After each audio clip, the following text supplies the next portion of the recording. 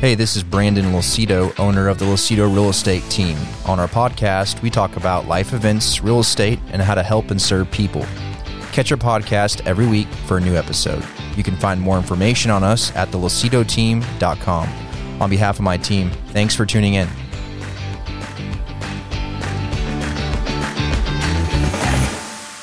Good morning, good morning. Good morning. Good morning. How about those Texas Rangers World Series champions? Yeah.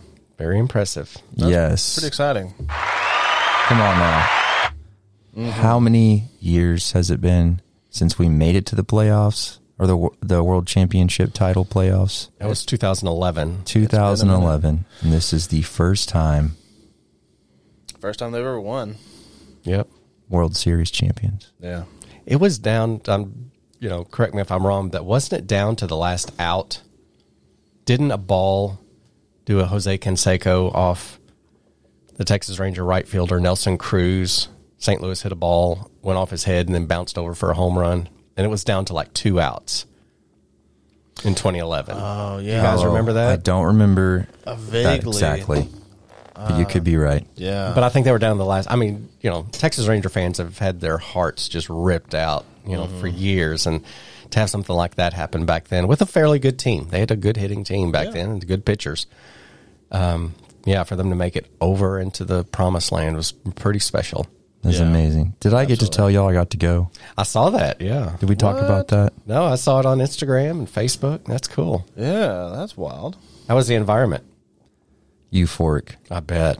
Meredith and I got invited by a friend of ours to go to the Friday night game, which was, I think, the best game, not just within the series, because obviously we won and we were down. We had to come back to tie it, and then extra innings, and then Garcia hits the winning home run. That was insane. Almost fought a guy over a ball. Yeah? Yep, it landed close to us. Cool. Other than a right hook, I would have got it. So, but it was a bucket list thing. Just going to the World Series in general. Yeah. Not many people ever get to do that, but it being your home team in the World Series and the winning comeback, it's like a trifecta. That was a heck of a game. Yeah. We, being superstitious baseball players, and my wife now, by association, is a superstitious baseball player. I am too. The moment that we tied it up, we both kind of looked at each other and had that nod of agreement of like, we have to keep doing what we're doing. Yeah. So I stood behind the couch with my headphones on the entire rest of the game. Yeah.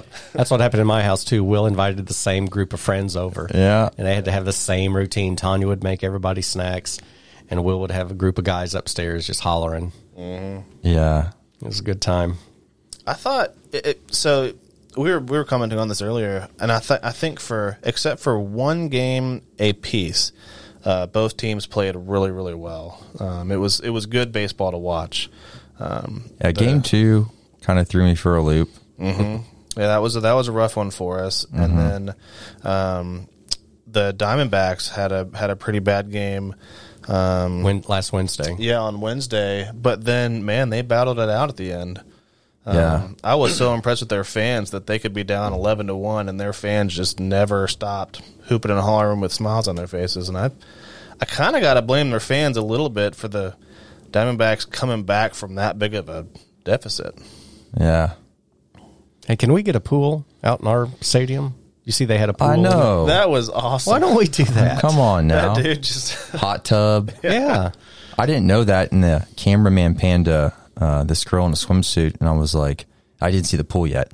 Yeah. I was like, I guess you just go to the games in your swimsuits. Yeah. And I was like, oh, wait, they have a pool there? I was like, and a hot tub? That's pretty awesome. That's not fair. Did you see that one guy just jump right in after a home run? Yeah. That was hysterical. One of the commentators was saying that was the play of the game. Yeah. Speaking of commentators, the guy doing the broadcast at the first game, which was Friday that we were present at, said that out of the 41 years of broadcasting sports games, World Series, etc., this was the best game of his life. Really? Yep. It's got to be. It was good ball. So I take that and put some weight to my experience of it. The last commentator remark I will make, and I'm, you guys know me. I'm not about body shaming or anything like that. Did you see the size of A-Rod's ears? Those things would look big on an elephant. Yeah. I mean, it was. I didn't notice it until like it was the group shot of the four of them there, and I noticed that per like square inch, his ears were larger than all three of the other guys combined on just one ear. It's picking up satellite frequencies. Yeah, like man, How'd to get those things under a batting helmet? for real though. Yeah. It was just how do you fit those anywhere? Does his head get heavy with those things? Maybe. Does don't the think wind it- slow him down? Does he have a lot less of a flying bill because he can get there himself? I don't think A-Rod's coming on anytime soon now. No. Shoot. Yeah. Man, that was I had never noticed that before, and that was shocking to me. I know. That's Speaking funny. of sports and to bring down the room, Cowboys. Oh, man. Yeah, their neighbors had a rough night last night. But, they were kind of in the game until the end. I mean, to have the ball with, a minute or so left and be in deep in your own territory, and then you end up with first down, in the red zone. And then you get back No score. and back Yeah. and back. Yeah. That's they play well for 55 minutes and then 5 minutes of When it counts. had that one back when it counts. Exactly. That's But it was brutal. the Eagles. Like, that's another thing. We'll see him again. I know. We'll see him again. That was very disappointing, but I wasn't crying last night. Yeah. That's all right. So, But a lot of other teams are falling. yeah, it's Remember San Francisco? They've kind of taken a step back. they started out great and then just they're on the downslope of the coaster right now. Kansas City just doesn't look that strong to me. I mean, they look strong, but not like they're normal. They just need to shake it off. Yeah, right. You get that? Shake it off. Shake it off? Come on now. Golly. And Miami's taking a step back. I know. We'll see. We'll see how Philadelphia does in the next couple games. All right. Real estate. How we looking? And these numbers are pretty interesting. So, we're going into the fall and early winter time of year. So it's not usually a lot of activity traditionally. Brand new listings are down 9% from a little over 2,800 last week to just under 2,600. So still healthy, not too bad. As far as price decreases, those are starting to go down a little bit too. So 2% decrease from about 3,800 to 3,700. And boy, as far as what's closed and it's pending, it's just dead even. So 3,800. We're still getting houses closed. I've got a closing this week. Still got a listing. Yeah, super happy that we're getting to the finish line on that one. That's felt good for me personally and professionally to bring that one home. Mm-hmm. And then I've still got a listing out there that we're still getting showings. We're still getting comments. I'm calling other agents asking for deeper feedback. If it's not the house, what can we do to make it the house? So I'm really actively trying to get this thing across the goal line before the end of the year as well. Yeah. Nice. So market's doing pretty good, but I still think interest rates are slowing us down some. Not just inventory. I think it's interest rates too. What do we look like, Bobby? Yeah, the rates have come down a little bit. They're 7.79, so we've gotten back below 8%, which is great news. But we're still pretty high up there. Yeah, I think a couple of weeks ago I had a closing, and I think they closed at 7.6%. So Nice. it's okay. It'll come down next year, hopefully. Yeah. Well, good. All right. Before we get into some more real estate talk, holidays are coming up. They sure are. Turkey, Thanksgiving. I just want to pause you right there and just give my sincere appreciation for you not just going directly into Christmas like all the grocery stores. Oh, and stuff. man. No, I honor every holiday for what it is. Yes. It's not fair. Thanksgiving is a great holiday. I know. It It's- is. You've got to enjoy the pumpkin things of life while you can. You don't just skip straight to the wintergreen. Yeah. Got to have the pumpkin. That's right. And then it's followed by the wintergreen. That's right. I know in Texas we have 2 weeks of fall weather, but we've got to enjoy every single minute of those 2 weeks. I'm telling you. That's true. So Plus the food. So Thanksgiving, everyone is always opinionated about food. Mm-hmm. So I'll go second or last. Not picky. So when y'all go first, tell me your top 3 favorite food items during Thanksgiving. Oh man, my family is not the traditional Thanksgiving. Don't tell me you do Mexican. No. Okay. It's like, do you do Mexican food? No. We're skipping you. Here these last few years, it's been a small affair just due to timing. Because Thanksgiving to us means getting up early and doing an 8-mile run downtown. We do the Dallas Turkey Trot. Try to do Nice. it every year. That's why we have room for all that food this afternoon. So we'll go do the turkey trot, with 40,000 other people. It's crazy, but eventually you get to run. Yeah. And then we come home, we watch the Westminster Dog Show. That's always fun. Suki always wants to see who's going to win that. And then we roll into the Detroit Lions game. And then 3:30, we roll into the Cowboy game. That's right. So that puts Thanksgiving for us a little later in the day. So since not a lot of family members like to eat late in the day, they like to eat kind of when the Cowboys are playing. Tanya, these last few years, has made steak and garlic mashed potatoes. Ooh. You can't go wrong with those items. And I don't know the seasoning, but she makes these green beans that are just to die for. So we are red meat eaters. Fine wine, we'll get a $30 bottle of wine, splurge a little bit and have it. And so steak, garlic mashed potatoes. I'm not a big dessert guy, but I would say the next thing I like is probably this homemade macaroni and cheese that she does. She takes these big shells and she puts 3 different kinds of cheeses in there, crumbles up some crackers, and All right, we're going to Tanya and Wilson's house. I'll have to bring y'all a little Tupperware bowl full of it. So those are my little. Don't discriminate. Come on now. They make the big family size portions. Don't be coming in here with a 1-bite Tupperware. All right. We'll send you the big ones. Yeah. All right, It's the least we can do. We'll get that done. So those are my 3. How about y'all? Very nice. Bobby? So we've got, I feel like we usually do a bit more of the traditional. We've only done turkey the last few years because Leslie's company gives a turkey. They'll give everyone in the company a frozen turkey, should you want it. And so they always opt for that. But the thing is, Leslie works there. Her mom works there and her dad works there. So they get 3 turkeys every year. Oh, wow. So we've been taking some of those turkeys. Okay. So we've finally been having turkey at Thanksgivings again. My grandfather used to smoke ham, and he was great at it. It was still tender and wasn't like overly salty or anything like that.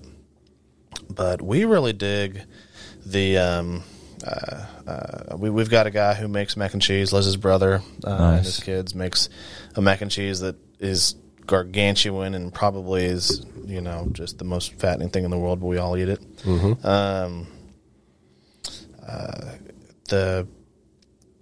What's it called? My mom will make like a Stuffing? stuffing, and it's just it always comes out super moist and just kind of perfect. You put a little bit of cornbread mixed in there, and it's really good, and green beans as well. Nice. And then for the dessert, Leslie's mom makes what we call a magic bar. Okay, elaborate. But I think other people have called them like Hello Dolly bars or something Oh, like that. yeah. You've got graham cracker crust, chocolate, coconut, and a few other things, like a little bit of caramel in there. And it is... That's a good way to end it up. Oh, man. We always fight over it. And then my mom has traditionally made toffee. Nice. Ooh, there you go. And she makes it from scratch. She makes the caramel and everything herself, and it's... That makes good Christmas presents. Yeah. We're getting ahead of ourselves a little bit, but Brandon and I are looking at each other like, those make good Christmas presents, Bobby. It does, but we do it for Family size. for both occasions. Oh, man. I mean, why limit yourself to once a year when you That's can do right. it twice a year? That's right. Got Thanksgiving toffee and Christmas toffee. Mm-hmm. Nice. I'll take it. Good. So, what are your top three? You mentioned a lot of things. What do you like? Or what are the best things? I would say for me, the top three things would be the stuffing, the magic bars, and probably the Triple turkeys.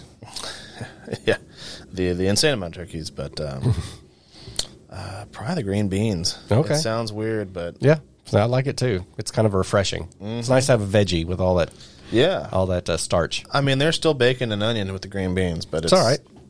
It's still good. Yep. Good. All right. So for me, I like stuffing, but it's not my top three. I'm not really the giblets and the gravy type of person. It just kind of weirds me out. So I love just good flavored turkey. Simple as that. Nothing crazy. A little bit of seasoning on the turkey.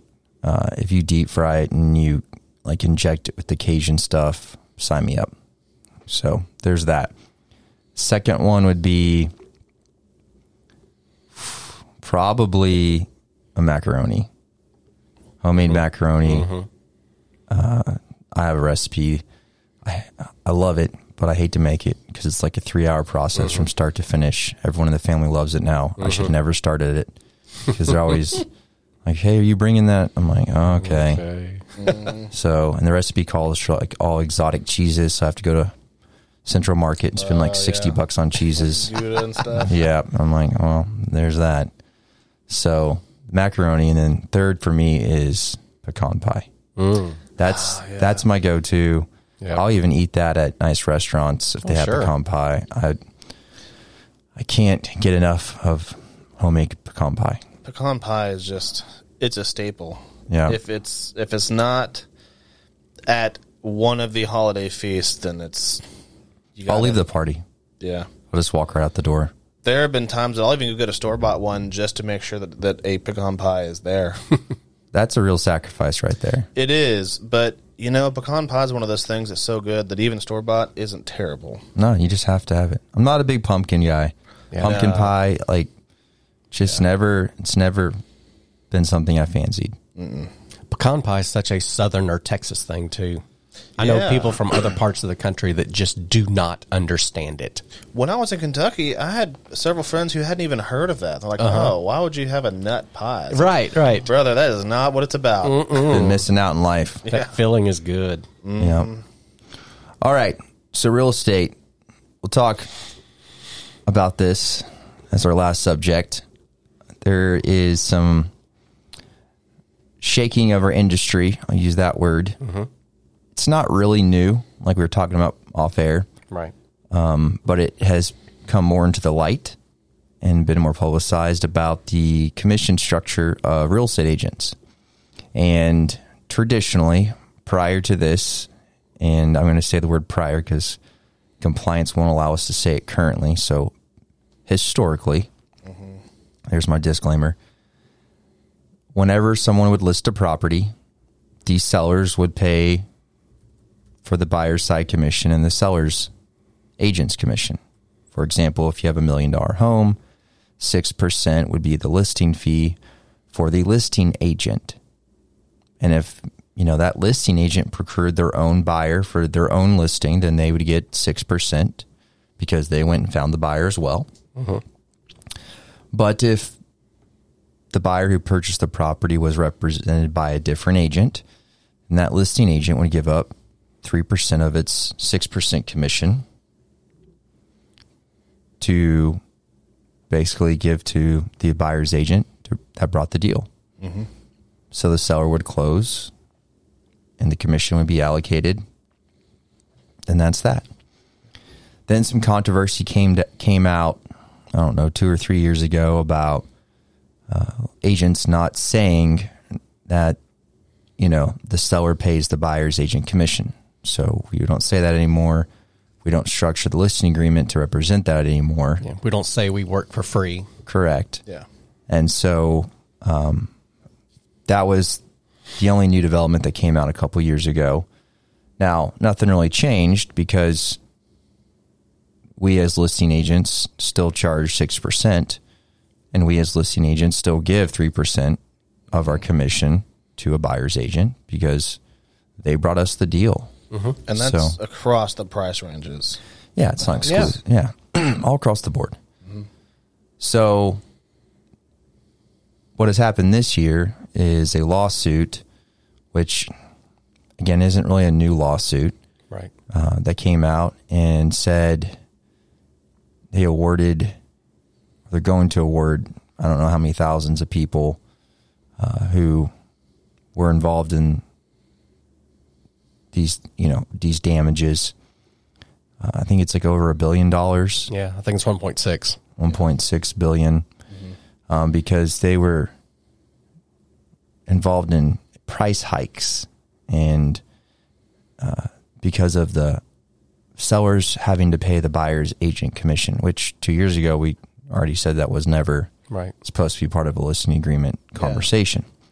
So I think it's healthy for us to take some time that we have left on the podcast to explain what the commission's about, what we do on the backhand side, and when we have a listing agreement or presentation, how do we talk about the commission and what's the seller's involvement in that? So let's pause for real estate for a second. Let's just talk about products. When there's a product for sale, no matter what industry you're in, okay, the product is sold for X. The price of that product can go down or up, but that's what the product is sold for. Now, there is an appraisal system sometimes attached to that product, or there's a comparable market analysis, which is called a CMA, or what we abbreviate for comps. So whenever we go meet with a seller who wants to sell their home, we bring comps, and we look at that data and what homes have sold for, get their average price per square foot, and then we unpack those numbers and look at their current home and see how they compare. And from there, we establish a value of what their home is worth and what we think they can sell it for. So that's that conversation. And then a separate conversation that we have later is our commission structure. And what we elaborate on and how we explain it to sellers is our real estate commission is 6%. That's what we receive as a team.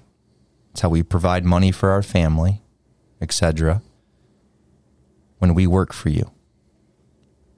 Now, out of that 6%, if we bring our own buyer to our own listing, we retain that full 6%, right? So I'll give you an example. Let's say I'm selling a house in Dallas, and we also have buyers, in our pocket that are looking to buy homes. And I list a home in Dallas, and I go, man, one of my own buyers would actually like this house that I'm fixing to list. So it hits the market, and I bring my buyer to that house, and he's like, hey, man, I really like your listing. I like this house. Let's put a deal in. So I go back to my seller and say, hey, one of my buyers actually likes your home. Here's their offer. And if my seller likes it, I get the full 6% because I brought the buyer to the table, right? Pretty easy to understand, not very complicated. Yeah. But if one of our own buyers does not like our listing and a agent brings their buyer to the table, I will give up, as the listing agent, 3% or half of my 6% for them. To consummate the deal. I mean, correct. You have to have two sides. Yeah, absolutely. So my agreement with the seller was 6% up front, regardless if my own buyer comes or another agent with their buyer comes. And that has no bearing on their price of their home. And that was agreed upon before, like prior to listing, prior to going through that process. Correct. See, again, it's me as a listing agent. It's my choice how much I allocate Yeah. my commission towards the buyer. It is not Now- uncommon to see buyer agent commissions being like 2% or 2.5% on deals. Yeah. And so, but at the end of the day, I have an agreement just between me and the seller to pay me 6%. But I know for a fact, I want my seller to get the best opportunity possible, the highest deal possible to get their house sold.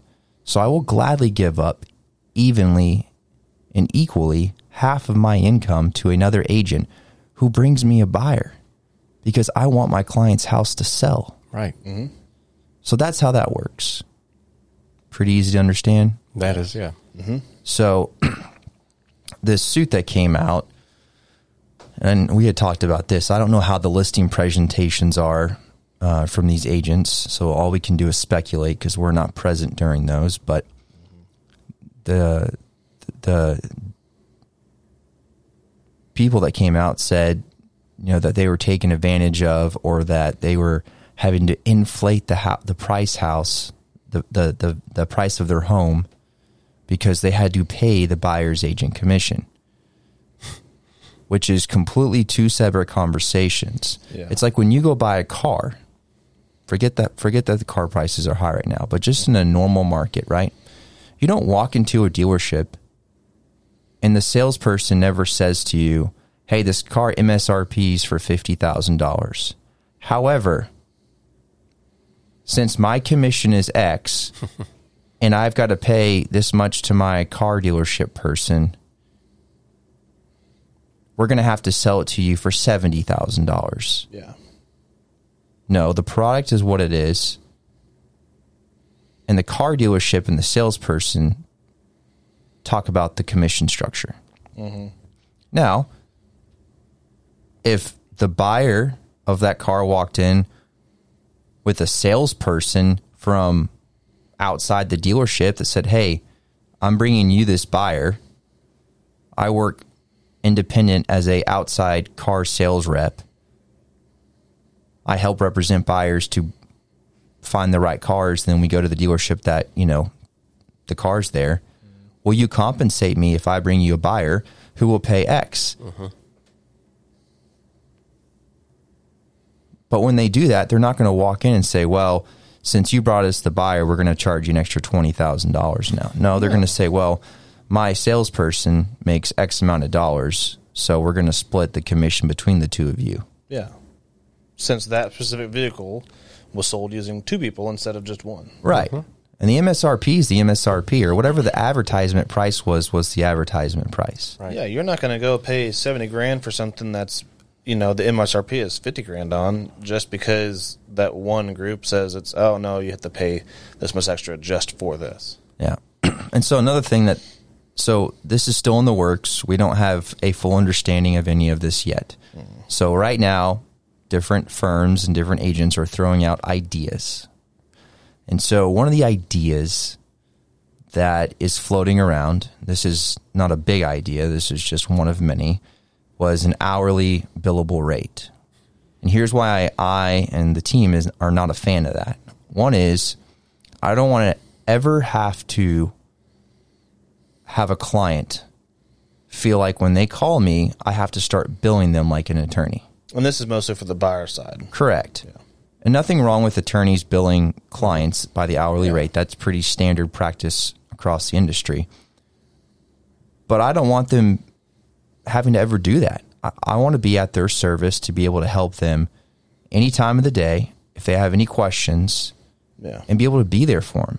I would hate that my income now is depending on billable hours. So I've got to start charging every phone call that people make. Plus, let's say that a buyer is looking for a $500,000 home, and 3% of $500,000 is $15,000, which is what we would make as a team gross on that buyer. Well, let's say that we have to start billing them by hour. Let's say the industry adopts this policy. Well, if I've been helping them for, 8 months, because it might take a while. Yeah. And I have billed them $20,000. Well, now they've overpaid what I would actually made from their home purchase. Mm-hmm. I don't like that. Yeah, because 20 is more than 15. Right. Yeah. So, well, and not to mention that money could be going towards their down payment. You know, like we don't want people to have to decide whether, hey, do I hire a realtor and pay them up front for this stuff, or pay them hourly, and hopefully we find something quickly enough that I can afford them and the house. Plus, if they actually shift gears, and this is another idea, let's say they legally prohibit sellers listing agents to give up 3% of their 6, right? If they prohibit us from doing that, and they force the buyer's agents to be compensated from the buyers directly at closing, which I, again, am not a fan of. No. Then now that buyer, on top of their down payment that they're bringing to closing and their closing cost, have to also bring an additional 3% at closing to pay for our fee. Mm-hmm. And that's amortized over 30 years. I mean, how ridiculous is that? Think about that. Yeah. That's like having a full credit card and going and buying some fast food. It's not a healthy way to do business. Right. No, it totally it really hurts the buyer side of things, which in turn will turn around and drastically hurt the seller side of things. There's clients that I can think about. I mean, I was starting to ponder about these ideas when I was reading these articles. There's clients that I have been with for 3 years that have not bought something with me. Yeah.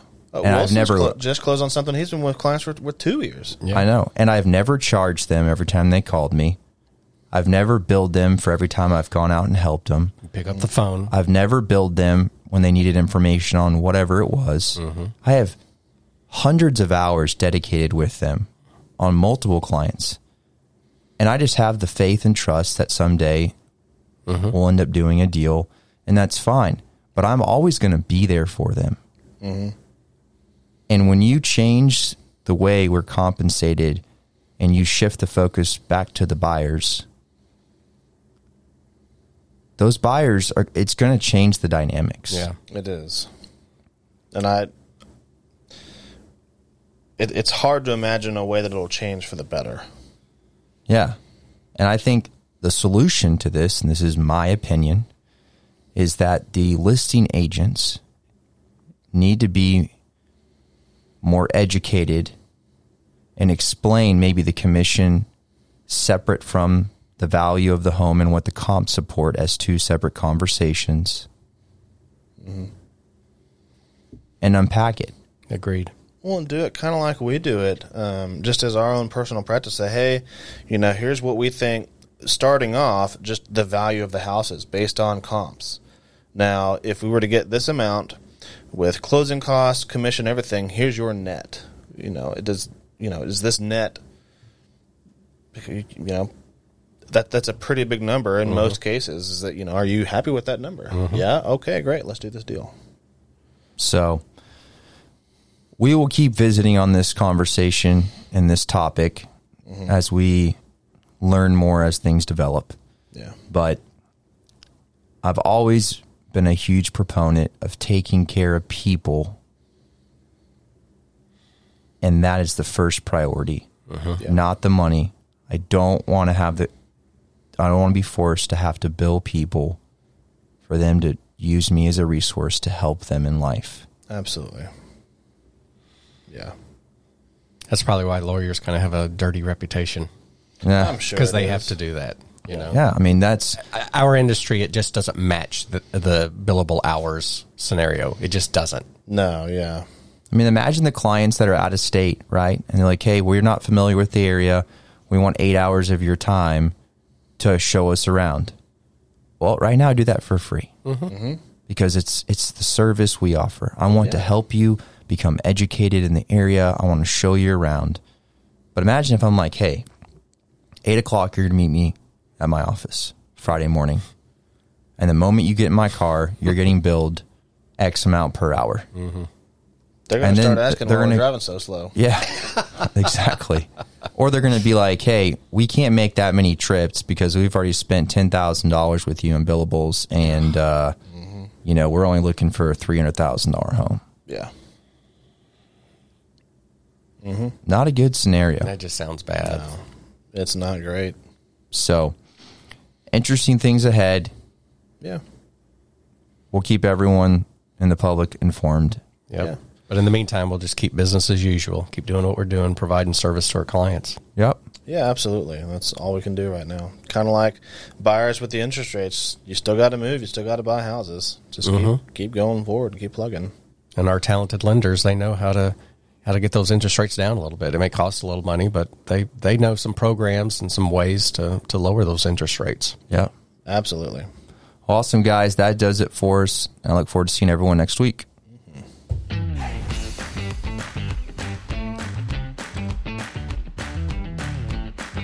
I hope you enjoyed the discussion today.